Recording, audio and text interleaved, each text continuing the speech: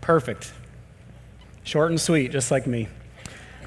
Hey, Pastor Scott got to do a little vacationing this week, which for him, I think ideal is get out in the middle of nowhere and catch fish. Yes?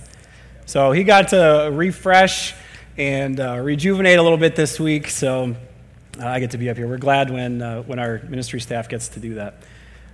I'm also fighting a little bit of one of those summer colds, which aren't those the best summer colds? So I've got my bottle of fresh water. See, I came up with that all by myself. And a pocket full of cough drops, so we're good. Turn to the book of Jude, please, in your Bible, if you can find it. Jude is not one of those books we look at often. Jude is one of those untouched passages of Scripture. It's not one that lends itself well to a sermon series that's only one chapter long. There's a lot in Scripture actually that we don't really hear taught or preached on.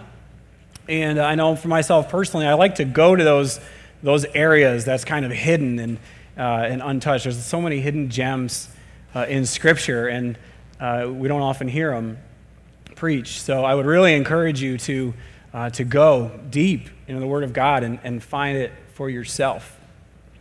And you don't need a library full of commentaries or a seminary degree. You've got the Holy Spirit who can and does illuminate the Word of God to you, so please go for it. Also, this book of Jude, this short letter, takes less than a page in my Bible. There's not much there, but I do consider it just as inspired, just as powerful, just as useful as every other page in Scripture. So I don't want to miss those hidden gems just because someone doesn't preach it or feed it to me. So let's make sure we're going into the Word of God. Did you find Jude yet? Okay, there's some hesitant nods. I'll keep talking. I'll give you another minute. Who was this Jude character? Jude, we believe, was one of the brothers of Jesus. He grew up in that household. Probably some baggage from that. Every time he messes up, what do you think his parents say? Why can't you be more like your brother? Right, one of those. He's one of the younger brothers. He's even got some older brothers besides Jesus. James is probably the most notable. He was a leader in the church at Jerusalem. Wrote some scripture. Very influential, loud voice, popular man. He was the brother of Christ, so that could have been somewhat of a claim to fame. Most likely, there was a little bit of a claim to shame there. We know from the Gospels that Jesus' family didn't even believe in him while he was on earth. It wasn't until after he ascended that they believed and they followed. And so there's maybe some baggage with this guy Jude. He's maybe not as well known, had some stuff from his past that maybe he wasn't proud of. And I think there's even a lesson there that no matter who you are, no matter if you're on stage or singing, you're just sitting there, you're at the door, wherever you are, wherever you serve, God has a plan and a place for you. And he has purposed you here in this place today, in this time, to do kingdom work for him. And so don't compare yourself to anyone else. Don't miss out on what he has for you. Whether you consider it big or small, go for it. Really follow after him, just like Jude did. Baggage and all. Okay? Isn't that good? We haven't even started yet. That's pretty good, right? Don't miss that. Don't miss God's plan for you. All right, let's start reading. Verse 1, Jude, a servant of Jesus Christ and brother of James, to those who are called, beloved in God the Father, and kept for Jesus Christ, may mercy, peace, and love be multiplied to you. Let's pray. Lord Jesus, thank you for being here, for filling this room, this building with your presence. Lord, I pray that we would continue in worship as we open Scripture and we ingest your word today. Lord, I pray for a free reign of your Holy Spirit in our hearts. We would truly seek you, that we would be different when we leave here today than when we showed up. I want to pray the blessing of Jude over us today. If you are here and you are in need of mercy, you're in a situation and you just need mercy. In the name of Jesus, would his mercy be multiplied to you? Receive his mercy. If you are desperate for peace, peace in your home, peace in your marriage, peace at work,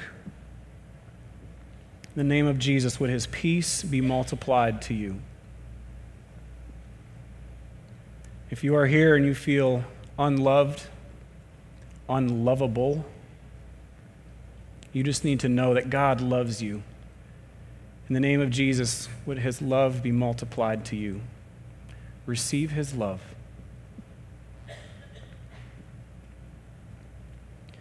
And may the words of my mouth and the meditation of my heart be acceptable in your sight, O Lord, my rock and my redeemer. Amen. Let's keep reading. Verse 3. Beloved, although I was very eager to write to you about our common salvation, I found it necessary to write, appealing to you. Now don't miss this. This is the whole point of Jude.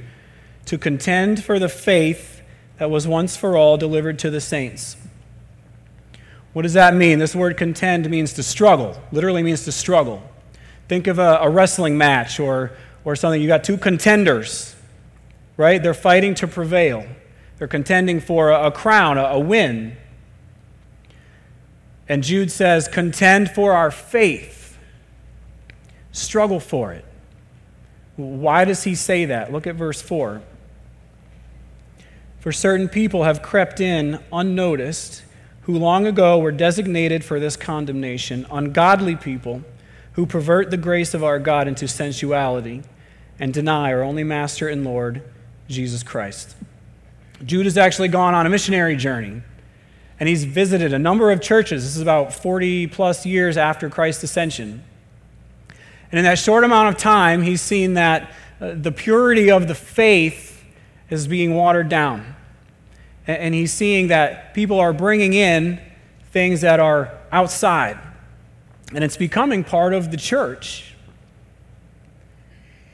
And he sees this and he realizes the importance that God places on the purity of our faith. That we're to maintain purity, holy, based on Scripture. I want to make two observations here in verse 4 before we go on.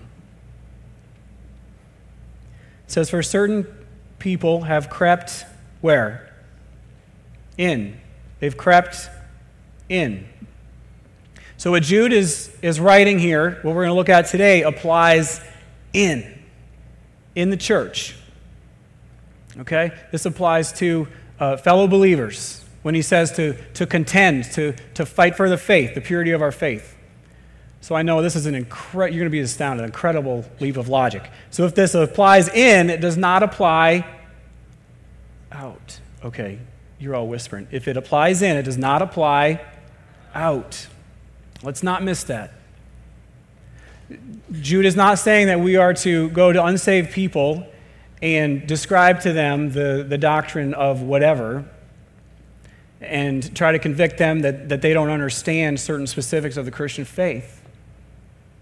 Unsaved people act like unsaved people. And we can't fault them for that.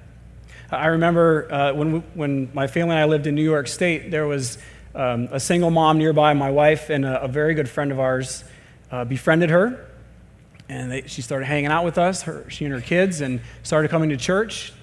And I remember there was one Sunday, somebody said something, I don't know what happened exactly, but after church, she began to say to me something along the lines of, I don't know if I can be here. I don't know if I'm going to be welcome here because I've been divorced. Now, our denomination has a policy on divorce and remarriage because Scripture teaches about it. But for an unsaved person, that's not the time to go into that. And so I remember just looking at her saying, Jen, that's not a primary question. That might not even be a secondary question. That's down the line. I said, what's primary is your relationship with God. What do you do with Jesus?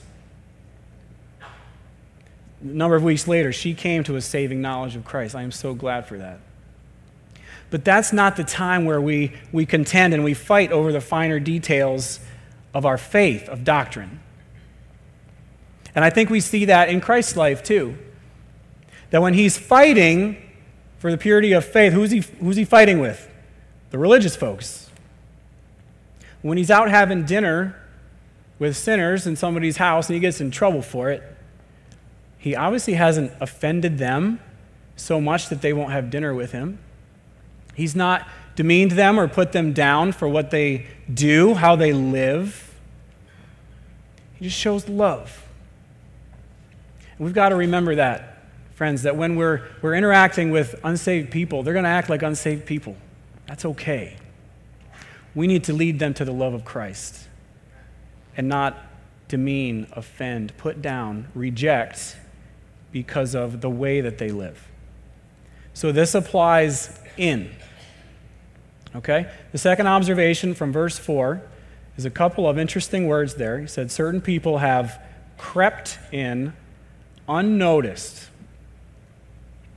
So Jude's looking at the church about 40 plus years after it starts, and he's noticing that there's shifts. These are subtle shifts. It's interesting, Pastor Scott preached from Romans, the series in Romans last week, as he's going through kind of the fundamental tenets of salvation.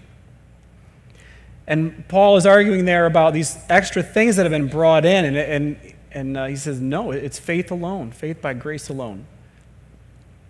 And Pastor Scott brought up the relics, do you remember that? And the indulgences and all these big things. But those things don't happen overnight. Those things creep in very subtly over time. And I think Jude would have us fight the fight here at the lower level. Let's be very aware of what's going on and not get to the point where somebody like Martin Luther has to come around and say, this is totally messed up. You're missing everything. So it's very important that as we maintain the purity of our faith, we're aware of those subtle shifts. Culture changes, the people around us shift and change, but this doesn't. And so we've got to be aware of those very subtle shifts. Now, the shift that he's seen could be a variety of things, but when he looks at it as perverting the grace of God into sensuality. It becomes very human-centered. What fits me, what feels right and good to me, what I think. And eventually, he sees that it results in denying Christ. It's a perversion of the faith. Let's keep going. Verse 5. Now, I want to remind you, although you once fully knew it, that Jesus, who saved a people out of the land of Egypt, afterward destroyed those who did not believe. And the angels who did not stay within their own position of authority, but left their proper dwelling, he has kept in eternal chains under gloomy darkness until the judgment of the great day. Just as Sodom and Gomorrah and the surrounding cities, which likewise indulged in sexual immorality and pursued unnatural desire, reference to the practice of homosexuality, serves as an example by undergoing a punishment of eternal fire. So Jude has said we need to contend for the faith because some things creep in. His very first supporting few sentences here, his first argument, is he relates to three examples from the past. These are pretty big, well-known examples of individuals or cities or even heavenly beings who were in. They appeared to be in and secure. And yet we see words like destroy, destruction. And he also, if you look at all three of these examples, all of these are connected by this other fact that God is the one who actually took action on all of these, in these examples. No one person, but God himself took the action to purify. And so he's lining us up. His first argument is he's lining us up with we're in line with God. As I ask you to contend for our faith, we're in line with God. This is what God thinks. This is how he acts. It's important to him. And so he's lined us up. He's supporting this appeal by showing that God is behind this. Verse 8. Yet in like manner, these people, now referring back to the certain people from verse 4, these people also, relying on their dreams, defile the flesh, reject authority, and blaspheme the glorious ones. Do you see what they rely on? Their dreams. We use the phrase a lot here about a stage of truth, and that there's many sources that we can pull from for truth, and how confident we can be in that truth. And we like to say that Scripture should be front and center on our stage of truth. And there's other things, church tradition and many other things, but those aren't front and center. But what he sees is that people rely on, as he says, their dreams when they bring things in. It's their wish, their want, what they think is right. It relates back to that word sensuality. It's about me. It's what I think. And there's not a reliance on Scripture. And a lot of times when that happens, Scripture has to be contorted or perverted to support an argument or to show that something is okay. But in every case, we need to submit to Scripture. Let's contort ourselves, even if it doesn't feel right, if it's a little confusing. We've got to submit to Scripture and not the other way around. So Jude is showing here that there's a difference in even basis of where these things come from, as things seek to work their way in to our faith. Verse 9. But when the archangel Michael, contending with the devil, was disputing about the body of Moses, he did not presume to pronounce a blasphemous judgment, but said, "The Lord rebuke you." But these people blaspheme all that they do not understand, and they are destroyed by all that they, like unreasoning animals, understand instinctively. Woe to them, for they walked in the way of Cain, and abandoned themselves for the sake of gain to Balaam's error, and perished in Korah's rebellion. There's 3 more examples, well-known examples from Jewish history. You can read about Cain in Genesis, Balaam and Korah you can find in the book of Numbers. But again, those who were in, and we see through unbelief or rebellion, they bring in impurities into the faith. And eventually it comes to the point where there's these words like destroy, defile, perish. It's not a good outcome. And Jude is warning, first of all, don't be that person. And second of all, recognize when those things are happening. Recognize it. Jude then uses a series of just incredible word pictures. Verse 12 and 13, he says, "These are hidden reefs at your love feasts, as they feast with you without fear. Shepherds feeding themselves. Waterless clouds swept along by winds. Fruitless trees in late autumn, twice dead, uprooted. Wild waves of the sea, casting up the foam of their own shame. Wandering stars for whom the gloom of utter darkness has been reserved forever." Powerful. If you're having trouble following along, you can boil each of those phrases down to one word. They're dangerous, he says first.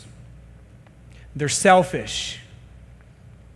A waterless cloud in a very highly crop-dependent society is useless. They're shameless. And they're doomed. If they stay on this current trajectory, they are doomed. Are you starting to feel the weight of this? As Jude says, this is important. We see from God, from past history, from examples, that this is important. This is not something that we should take lightly.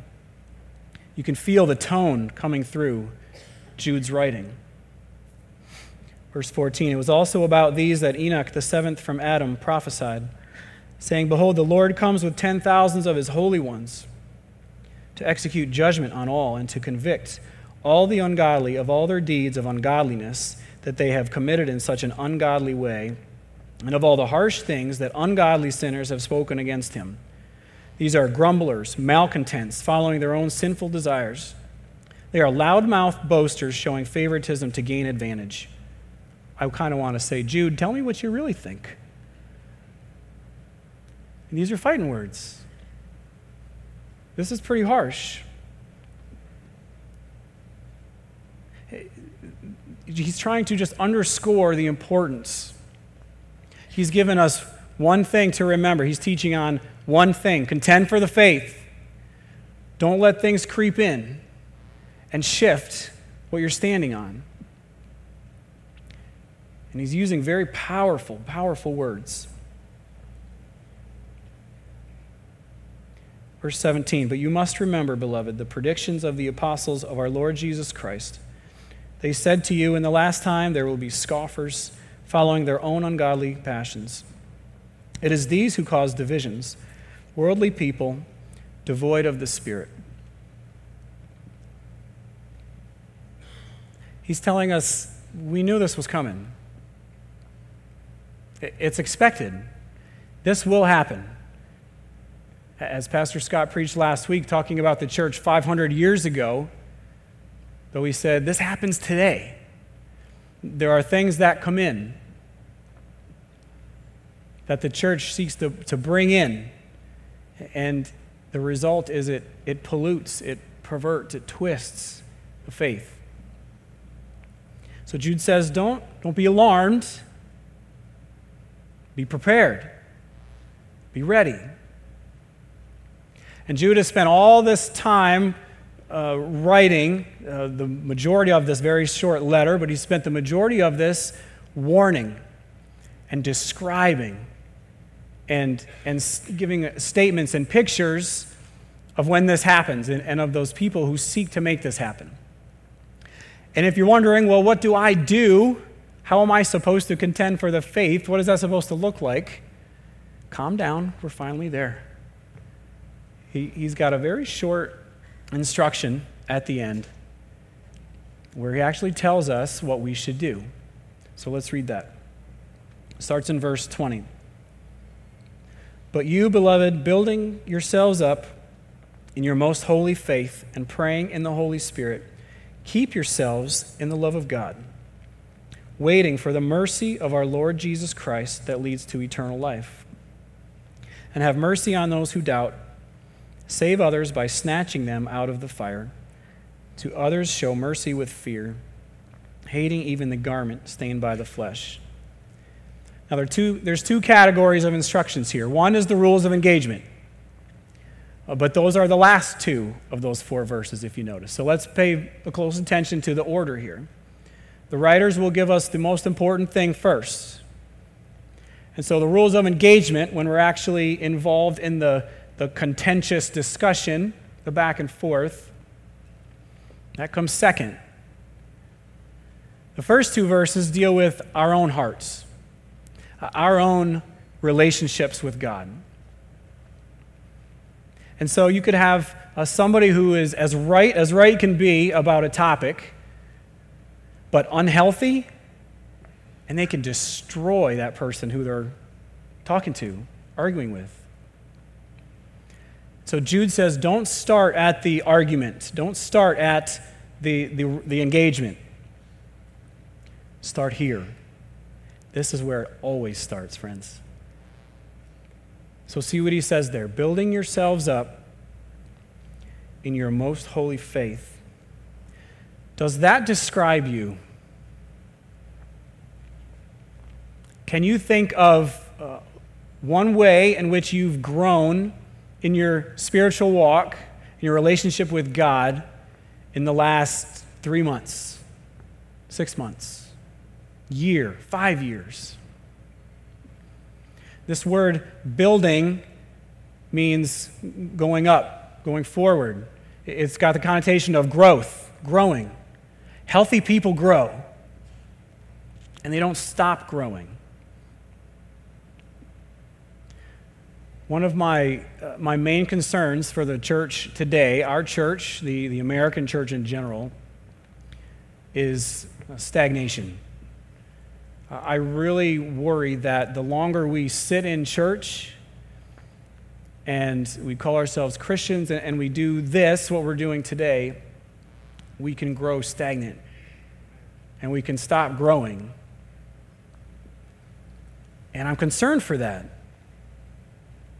So Jude says, keep going, keep building, keep growing.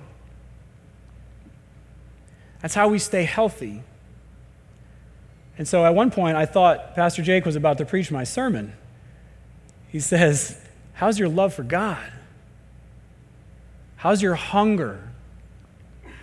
Are you really pursuing Him? And nobody can answer that except you. Where does your hunger rate on the scale? I don't want to stagnate. I don't want to stay where we're at. I had a friend tell me one time, it's okay to be where you're at. It's not okay to stay there. And so, friends, if we're not growing, then we're in big danger, one, of being sucked into maybe some impure doctrine or thoughts, or secondly, not recognizing it when we're faced with it, or not knowing how to contend in truth. And so keep building. Keep building. Secondly, he says, praying in the Holy Spirit. I've prayed with a lot of people in my life, but not that many that I would say pray in the Holy Spirit. Recognize this goes against what he said before. It's in contrast to the word sensuality and dreams, where it's more human-focused. And our prayers can often become very me-centered. But when we pray in the Holy Spirit, we pray kingdom-centered. We pray God-focused. And so Jude is reorienting us to look forward to Him, to pray in that.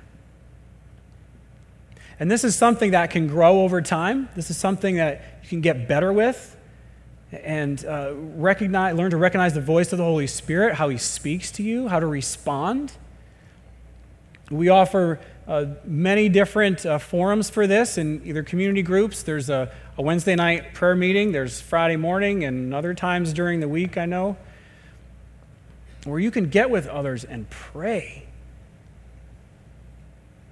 And it's okay to pray at the level you're at right now, but let's not be satisfied.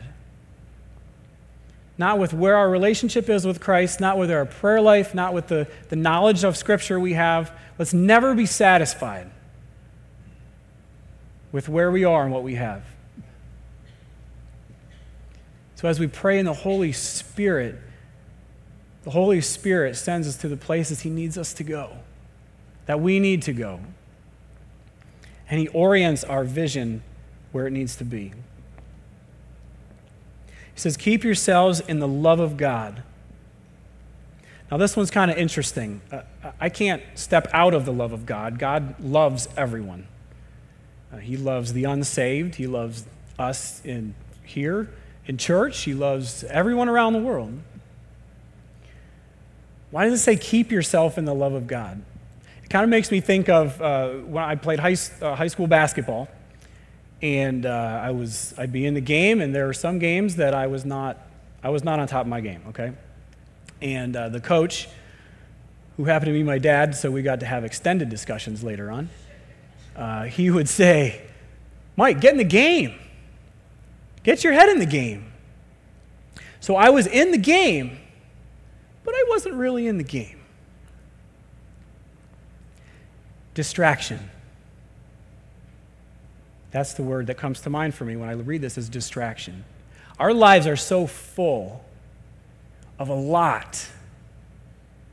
And yet, if we find ourselves not in the love of God, it means we're distracted. There's something else that's taken its place in our mind, in our time. So Jude says, keep the main things in front of you. Stay there. Don't get distracted and pulled into other things. It's not where you need to be. Keep yourself in the love of God. That's it. It's the best place to be. It's the only place we should seek to be. Stay there. Waiting for the mercy of our Lord Jesus Christ that leads to eternal life. Don't just focus on today, though God has placed us here today to do His work here today. But there's more coming. Keep that long view. We know that God's mercies are new to us every day, every morning. And yet there's more coming. Even more than that.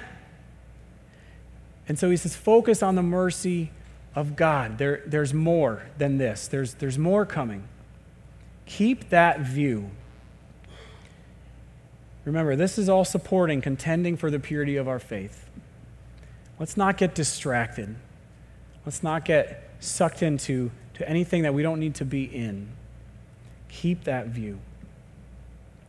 He finally gets down to the rules of engagement. And really the last thing he just told us with waiting for the mercy of God is really a setup for the rules of engagement, because you see that the theme of the engagement is mercy. That we're not to contend and fight over the specifics of doctrine without showing mercy to one another. That's the theme. Let's read it. He says, have mercy on those who doubt. Save others by snatching them out of the fire. To others show mercy with fear, hating even the garment stained by the flesh. Always mercy. Always mercy. He says, save others. Bring them back in. Bring them back into the purity of the faith. Because where they're headed isn't good. Save them and pull them back. He said, with others there's mercy, but there's fear as well. If someone is bent on going a direction that is not supported by Scripture, through mercy we try to win back. But if they are not coming back, then there's some fear involved. Almost kind of like that lightning bolt thing that might happen. And let's make sure that we don't just try to get along and acquiesce and compromise, but still show mercy. But make sure that we're not in with that there's some fear involved. It is that important.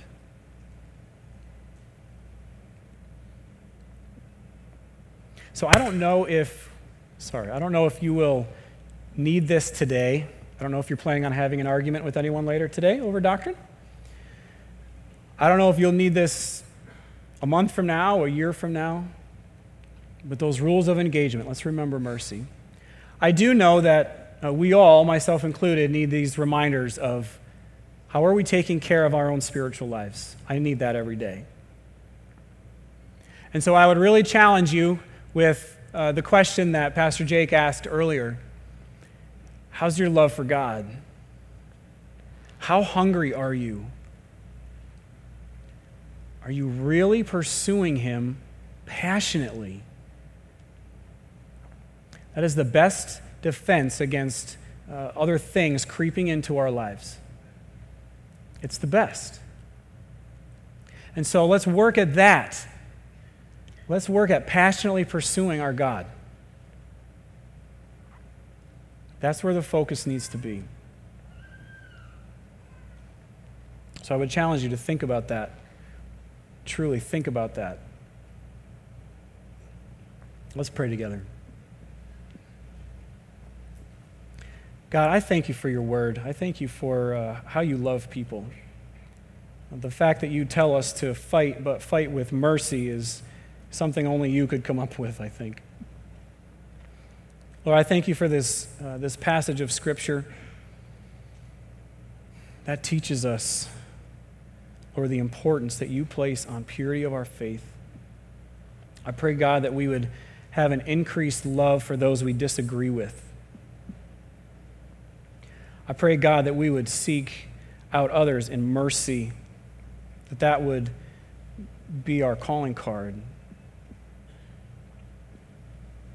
And Lord, may we never compromise on Scripture. May we never twist Scripture and contort it to fit our wishes, but Lord, we submit to you. Thank you, God, for your word. Now to him who is able to keep you from stumbling and to present you blameless before the presence of his glory with great joy, to the only God, our Savior, through Jesus Christ our Lord, be glory, majesty, dominion, and authority before all time and now and forever. Amen. Amen. Thank you for coming today. We love you. Hope you have a great week. If you need prayer for anything, please come forward. We'll have people here to pray with you. Have a great week. Thank you.